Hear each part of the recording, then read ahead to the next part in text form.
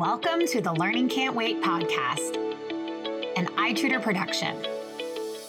At iTutor, our vision is to ensure every child has access to education, regardless of circumstance. Each episode, we will be joined by pathfinders within and around the education space, who are bringing about transformational change on behalf of deserving students. I am your host, Haley Spirabauer. Welcome back, everybody. I am so excited to have on the podcast today a person who I'm pretty sure will agree with me falls outside the category of educator, but is very interested in topics related to teachers today. Her name is Jordan Reed. She is the author of the Big Activity Book for Teacher People. Jordan, welcome to the podcast. Thank you so much for having me. I'm super excited. I didn't know how to start the conversation because I almost started with someone for whom I've been reading their blog for over a decade. But then I went with not an educator, which sounds like a little bit of a denouncement, but wasn't the intention. Do you mind telling everybody, how do you describe your profession? I've been describing it to folks recently, probably in a similar way, just from having read your writing for so long, but I'd love to hear you say it yourself. That is an excellent question, and I did not take it as a denouncement. So I was an actress for many years back in the day, and I ended up wanting to go into writing during the exact moment that the entire journalism industry collapsed due to the advent of things called blogs. So I ended up starting a blog, having no idea what that meant. I had to have a friend teach me what a hyperlink was, and found, a good deal of success in that world. My blog is Ramshackle Glam. I don't really blog as much anymore because I'm busy doing other stuff. But that was my career for, I would say, 12 years, maybe. Around that time, I met Erin Williams, who is the co-creator of the Big Activity Book series. She and I had a little e-commerce site together that didn't make very much money, but she created this very funny mini comic book about pregnancy. And I thought, I haven't seen anything like this on the market. And so we wrote the Big Fat Activity Book for pregnant people. And it ended up being a hit. And I thought, I feel like we have something here with this idea of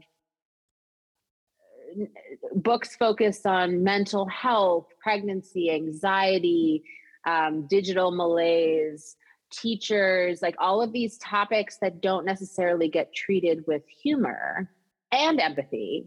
And we felt like this was a really amazing opportunity to fill that market niche. Big Activity Book for Teacher People is illustrated by Jackie Ann May, who is absolutely brilliant. Erin introduced me to her.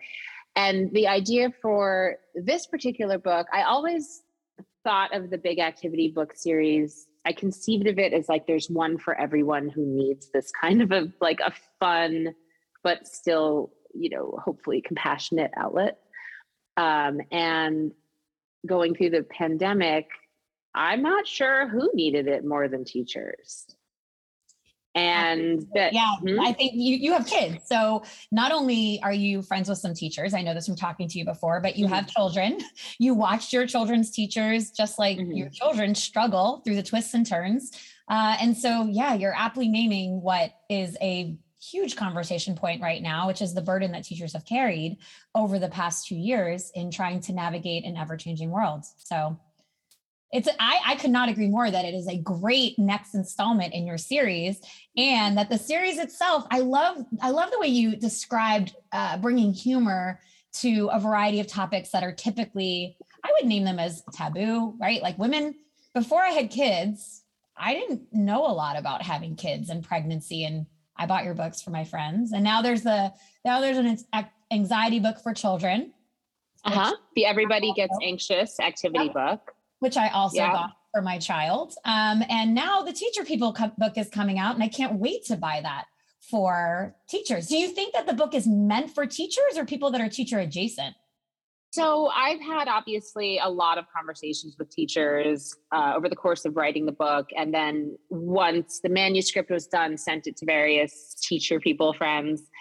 And they they were like, it includes, this is, very kindly, they said, teachers, it is for teachers. Teachers will recognize themselves in it, and administrators and anyone teacher adjacent, but hopefully parents can see the humor in it too.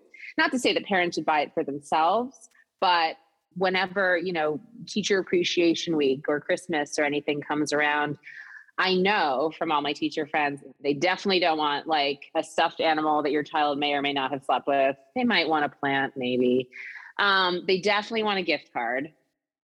But not everyone gives teachers gift cards. And I sort of wanted to provide something that parents could give to teachers and teachers could give to each other, saying like, I totally get it. Like, I get what you're going through. I get that you're a human. And I want you to laugh because you deserve it. That's such a nice message. When I originally saw the book, I thought of it as, oh my goodness, if I was still in a school, I would be taking this to happy hour, smacking it down on the table, and we would be pouring over it, laughing and drinking. But I had trouble shifting the paradigm to think about it now as a parent. That what a cool bridge for parents and teachers to have that, like, I see you moment via your book. Yeah. And that's really what I hope to see come of that. Just because like there's so much. I did research when deciding what book to write next into what teacher stuff is available on the marketplace. And I found that the vast majority of it was sort of saccharine and almost like juvenile, like cat posters of like, you can do it. And like, like just very, like lots of really nice sayings written on pretty things. And I was like, my best friend's a teacher. She doesn't want that. Like, she's a real person. She's hilarious. She was like, oh gosh, the stories teachers have to tell. They're the best. They're so funny. The things kids say in particular. So good. Why? Yeah, I mean, they're unfiltered. I mean, it's when you're a kid, it's totally acceptable to be that unfiltered. And so they are. And in school, they definitely are. So yeah, no, I think that what your book really captures in that spirit is seeing teachers for who they are, as you name, the lightness of the experience, and this heaviness that teachers have carried, not just over the past 2 years, but there's a little bit of a different perspective in how society treats teachers today than how society interacted with teachers maybe when we were growing up.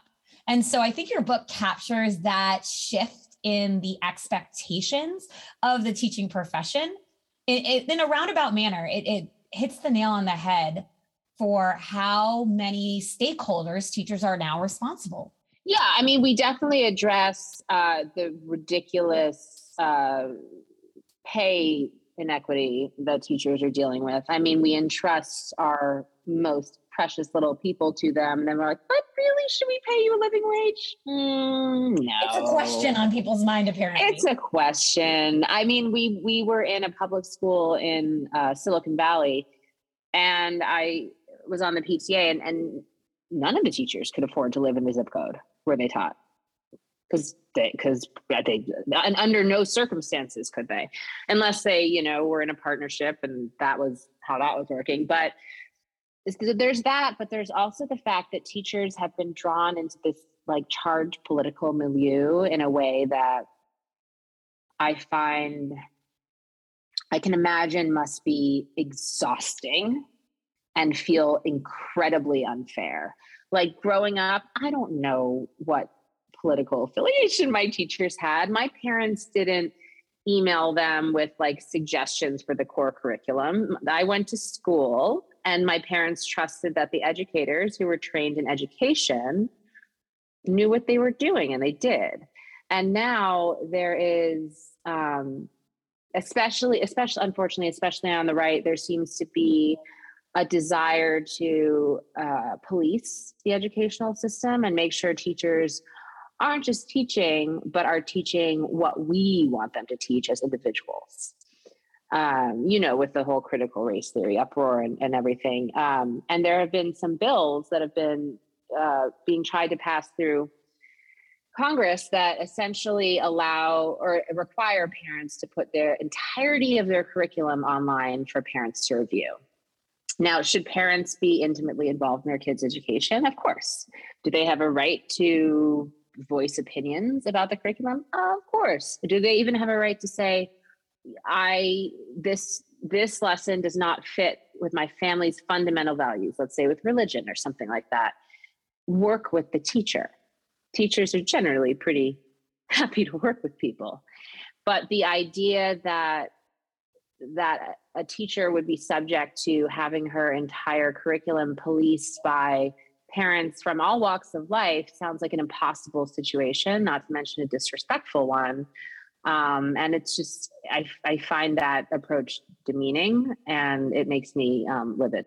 And to your point, having 30 stakeholders in a classroom, all who have various opinions, it would be impossible to appease everybody and their individual viewpoints and their standpoints and their feelings. So yeah, yet another thing that really comes on the table for teachers that makes it even more challenging today to be a teacher than it ever has been before. So in your research for this book, I'm imagining you talked to some teachers.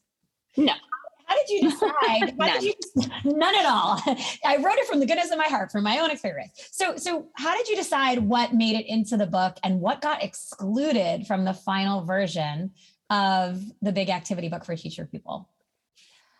That's a really good question. The process, so we've written 5 of these activity books for adults by now, plus a children's activity book. And basically the way that the writing process works is, well, this one was a little different because it wasn't with Erin, it was with Jackie, but we throw all these millions of ideas into a Google Doc, just basically page ideas. And so I'll like have a conversation with the teacher, and like as they're talking, just throwing ideas into this. And then we flesh out the ideas, and it's like anything that doesn't ring true, like anything that doesn't sound like it's for like a grown, real, actual human doesn't make it in the book. Like there's no proselytizing. There's no, it's meant to hopefully be a super fun outlet that teachers can recognize themselves in. I really like the page that's like, it's like what you see versus what your students see. And it's like, what they see is this like school marm who definitely doesn't have sex, never drank a drop of alcohol, sleeps at the school, doesn't have a life outside the school. And it's like, no, what you really are, like, maybe you wear rompers on the weekend. I don't know. That's the example of what makes a teacher human outside of school is like the romper, the romper wearing. Yeah. No, it definitely paints a picture for our listeners of what kind of teacher we're picturing here outside of school. I love that. And it's, when you're a kid, and I see this with my own son now, like the teacher is and my son is little, so he's still in the idealized phase of school and education. And I hope it never changes, but reality is it might at some point change. But he sees his teacher as the be all end all. And that's sort of like, oh no, they're, they have no children, I'm their child sort of perspective. So I do like that book as well, because it, is this, and I made a parallel before on your blog, actually, on a post the other day about teachers, that this is also a joke made about motherhood, right? Like we see ourselves as exhausted and failing and dropping the ball and not meeting expectations, but yet our kids are just like, no, you're perfect. No, you're wonderful. And except when they're really mad at us, they think we're really exceptional. And I don't think I really don't think it's coincidence that the majority of teachers are women. And there is a similar vein to being a mother of feeling less than impactful as there is to being a teacher. I think that it is a gender related kind of vein that carries between the two. Absolutely. It's not a mistake. I was listening to that guy. You remember Jordan Peterson? He appeared on Joe Rogan's podcast. And yes. he got a lot of backlash. Obviously, it's about vaccine misinformation and everything. I listened to that episode, and he's talking about how men and women are fundamentally different, right? And he's like, men are attracted to things and women are attracted to people, which is why women are nurses and teachers and men are, I don't know, construction workers or whatever he said. And I'm literally in my car alone going, it's the culture. I was like, yeah, sure. Like we like give birth to the babies, but it is our culture that tells women these things and not necessarily pushes us, but like it's a symbiotic relationship that leads women into these careers where they are both caring for people and feeling woefully inadequate at every turn. And no, Jordan Peterson, that's not my DNA. I would say society has a little bit to do with that. Yeah. And you think about the message that children receive about gender expectations and the types of, it's no question that if it's on the radio and it's in the toy catalogs and it's in the literature our children read, it's a pervasive message that children get and thus reinforce the expectations that are put upon women as they grow and they get older. Absolutely. We did try to write this book from a gender neutral perspective because, of course, men are educators and we wanted to make sure that they feel included in the book. And so it's not like a book for women, but isn't it kind of? I'm glad you're clarifying that as we go down this here about women and teachers and parenthood and all these other things. But it's good to know that it definitely is it is not completely biased towards a book for women. However, a lot of the things we're talking about are messages that you hear in mom communities and other places as well. Exactly. And I think that is very astute that you draw that line between the experience of motherhood and the experience of being a teacher, because I do think that there is a lot of overlap. And there's just a lot of connections that could be made there. And it is sad to me how like partisan politics has come into the educational sphere. Like look at what's happening in colleges. This is blowing me away. My friends who have college age students, I talk to them and they're like, oh, we're not allowed, like I would never voice a contrary opinion to like whatever the class's opinion is. Like, and generally leaning on the liberal side, like if everyone's saying, like take for example, the swimmer who was in the Olympics, transgender swimmer. So if everyone's saying that's great, she should be allowed to swim, no one would feel comfortable raising their hand saying, well, I mean, and voicing an alternative opinion. Doesn't matter in this context, it doesn't matter which is right or wrong. What matters is you're in college. That's the place where you go to say things that are wrong or stupid and learn from them or challenge each other and come to a place of greater understanding. And the politics have just like bled into the educational system in such a deep way that it's really working to its detriment. And I just wish, I do hope that, this book makes teachers feel like the spectacular and hilarious human beings they are, because I have a feeling that they're not feeling that way as often as they should in this cultural moment. Well, and again, to go back to this original idea, the burden is really heavy. And so with expectations constantly kind of leveling up a bit, teachers are supposed to be able, and I would include secondary professionals as well, allow for discourse and dialogue and help students, learn how to voice their opinions and debate. I mean, some of my fondest memories from growing up are in classrooms where debate was encouraged. And of course. So I hope that there is space and place for respectful conversation. I think our society might be better if we were able to have disparate opinions and talk about them with respect. And where does that really start? It starts in the classroom. It starts with children. It starts with them having it modeled for them continuously and having it be reinforced that respectful dialogue is a productive way to learn from one another and grow and change our opinions. And what's the saying? It's strong opinions loosely held. Like as you learn new information, you can change your perspective and opinion, but you can't learn new information unless you're talking about it. And if you're not talking about it, no one is growing. Yeah. And they also say that, if I butcher this, forgive me, the definition of intelligence is being able to hold two thoughts in your head simultaneously, two opposite thoughts simultaneously, something like that. Yeah, absolutely. My fourth grade class, I was volunteering in the art class the other day, and they all made these little monster pots. I don't know. And they were all presenting their monster pot. And the first little girl comes up and she's like, this is my monster. Her name is Polly, and she's a girl.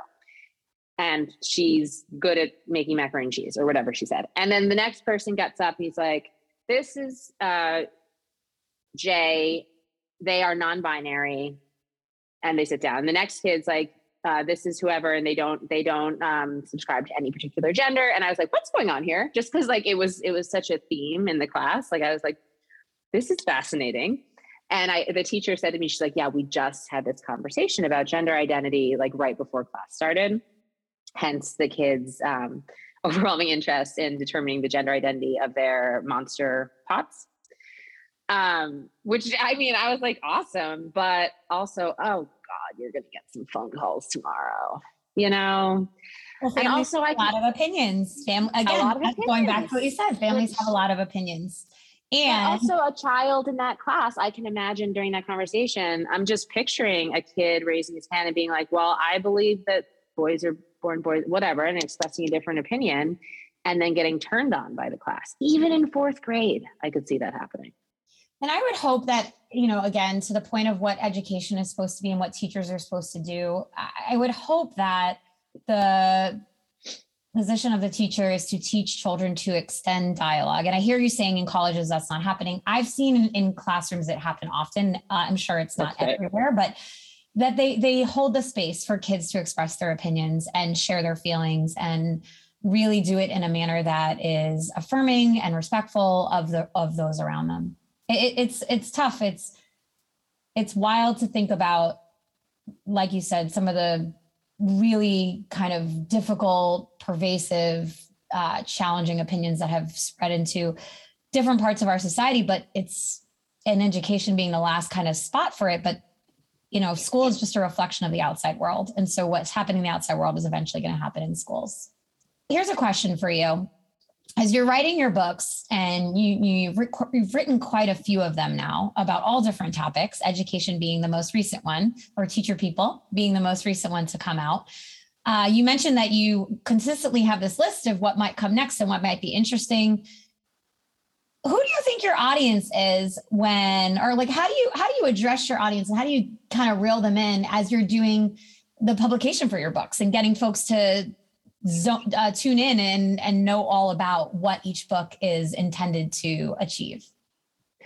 The nice thing at this point with the big activity books is they are, the first two kind of lived on their own. The big fat activity book for pregnant people and the big activity book for anxious people sort of went out into the world and miraculously found their audiences. I'm not quite sure how, because publishers don't tend to do a ton of marketing in this day and age.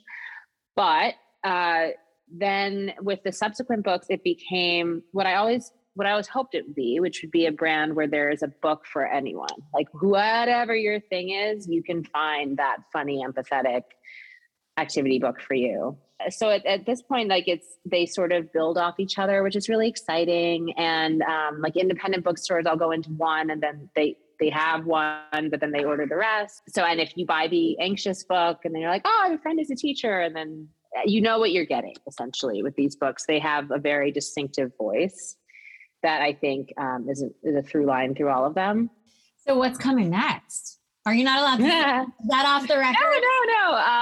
No. What's coming next? We wrote the children's Everybody Gets Anxious activity book, and that's for kids 5 to 12.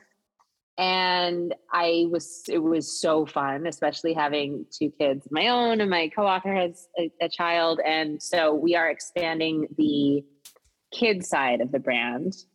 I really want to write one for nurses. because I feel like that's another very heavy burdened population, a profession over the past few years. Absolutely. Who is not seen as humans in and of themselves in a similar way that I feel like teachers are, and mothers. You know, they're defined through the profession or through the what they're doing, not through, you know, being an individual. So I think nurses would be really fascinating. Erin and I are also talking about more mental health topics. So yeah, there's much to come. That's a good list. And I think, like you said, the goal is to bring levity and joy. And I think that really comes through when you look at the activity book. I know that for a lot of folks who are tuning in today and are really heavy, a lot of our listeners are in the education space. So they're in and around schools, whether it be virtual schools or brick and mortar schools, whatever that sector is. And I think everybody could use a little levity right now. We're hitting the hardest time of the year. I typically used to say March it destroyed me. Now it depends on what state you live in, because in some states, March is when spring break occurs. But where I grew up and where I taught in New York State, March has no days off, not a single one, not a one.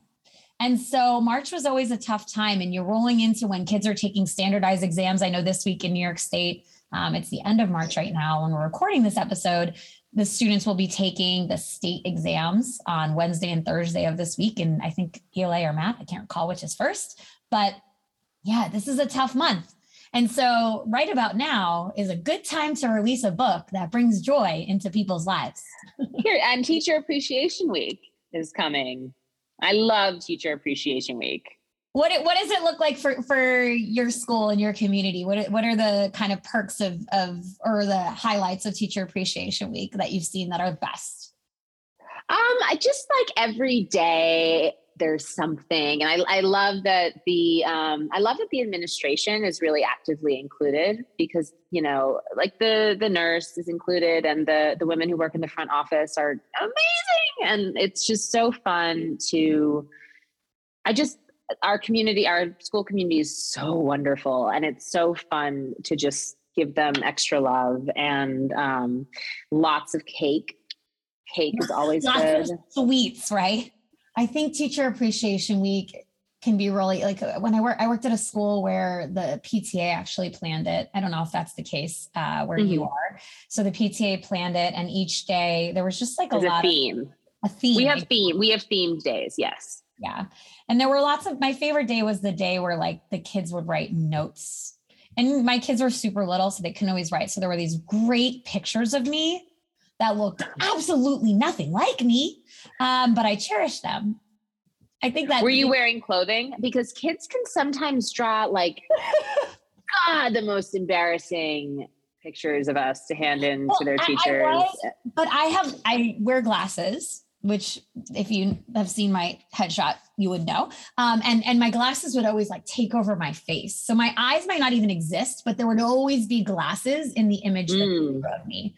So that was what was powerful to them, was the fact that I wore spectacles, apparently. Amazing. Good to know.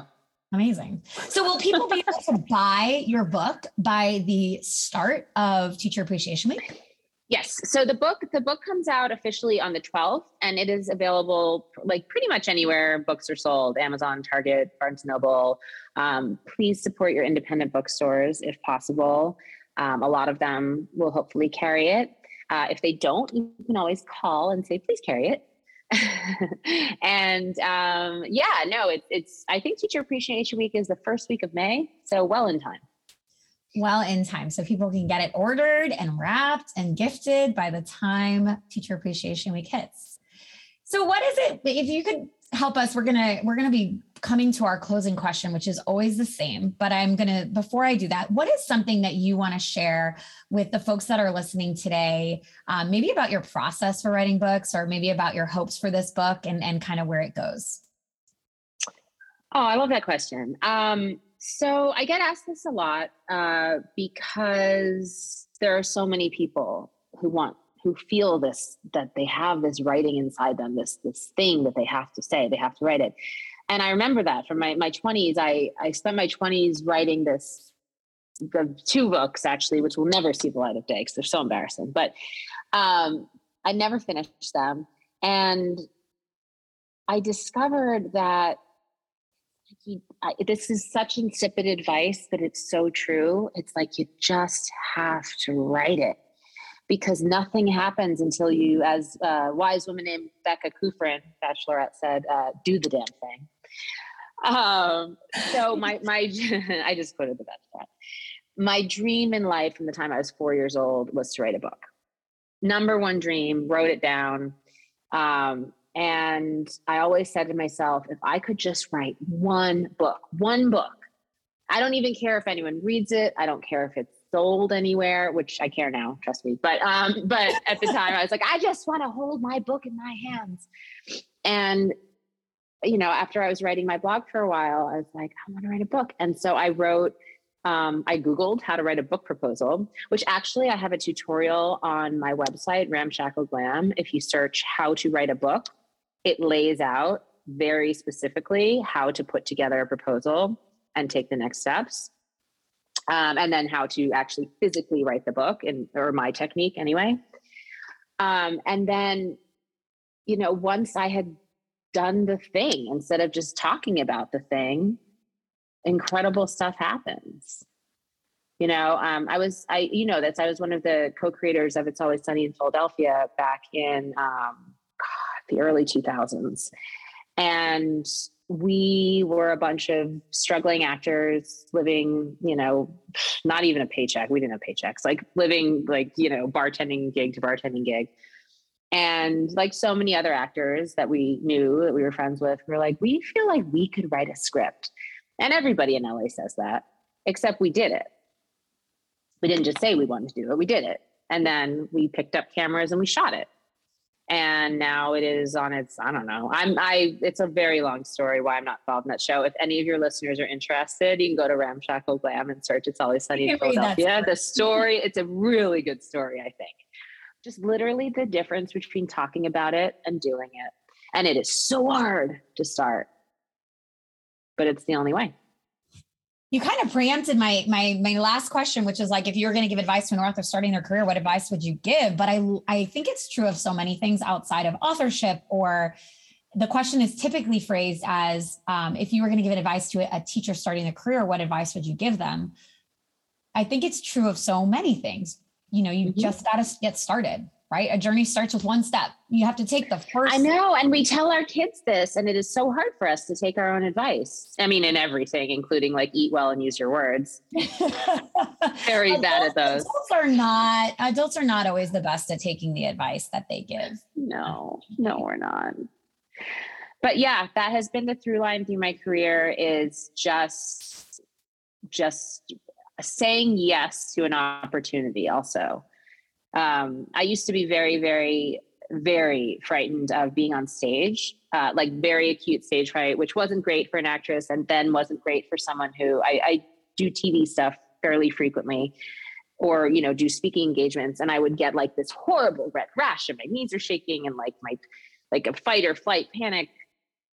We go over this in the Big Activity book for anxious people, but even though there were these horrible feelings associated with any kind of public speaking, whenever someone said to me, do you want to be on this show? Do you want to do the speaking engagement? Do you want to anything that made my heart pound to say yes to, I just said yes.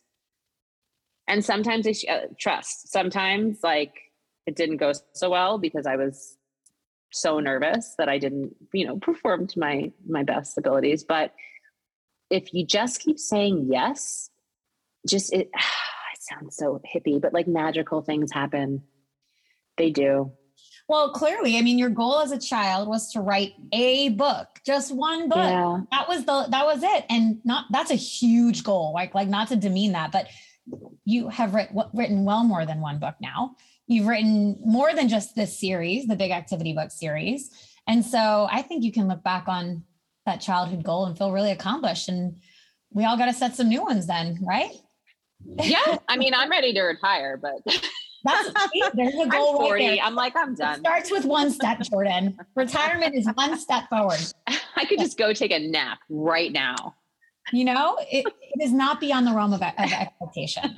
I think after this recording, maybe you feel tired and maybe you go take your nap, and that'll be your one step forward. And commence my retirement. Yeah. Well, Jordan, I have loved having you on the podcast today, talking about the Big Activity Book for Teacher People. I cannot wait to have a copy in my hands and give it to all my teacher friends. Thank you so much for joining me on the Learning Can't Wait podcast today. Thank you so much for having me. That was so fun. All right, everybody. Thanks again for joining us, and we'll see you again next time. Thanks for listening to the Learning Can't Wait podcast. If you liked what you heard, please rate, review, and share this episode.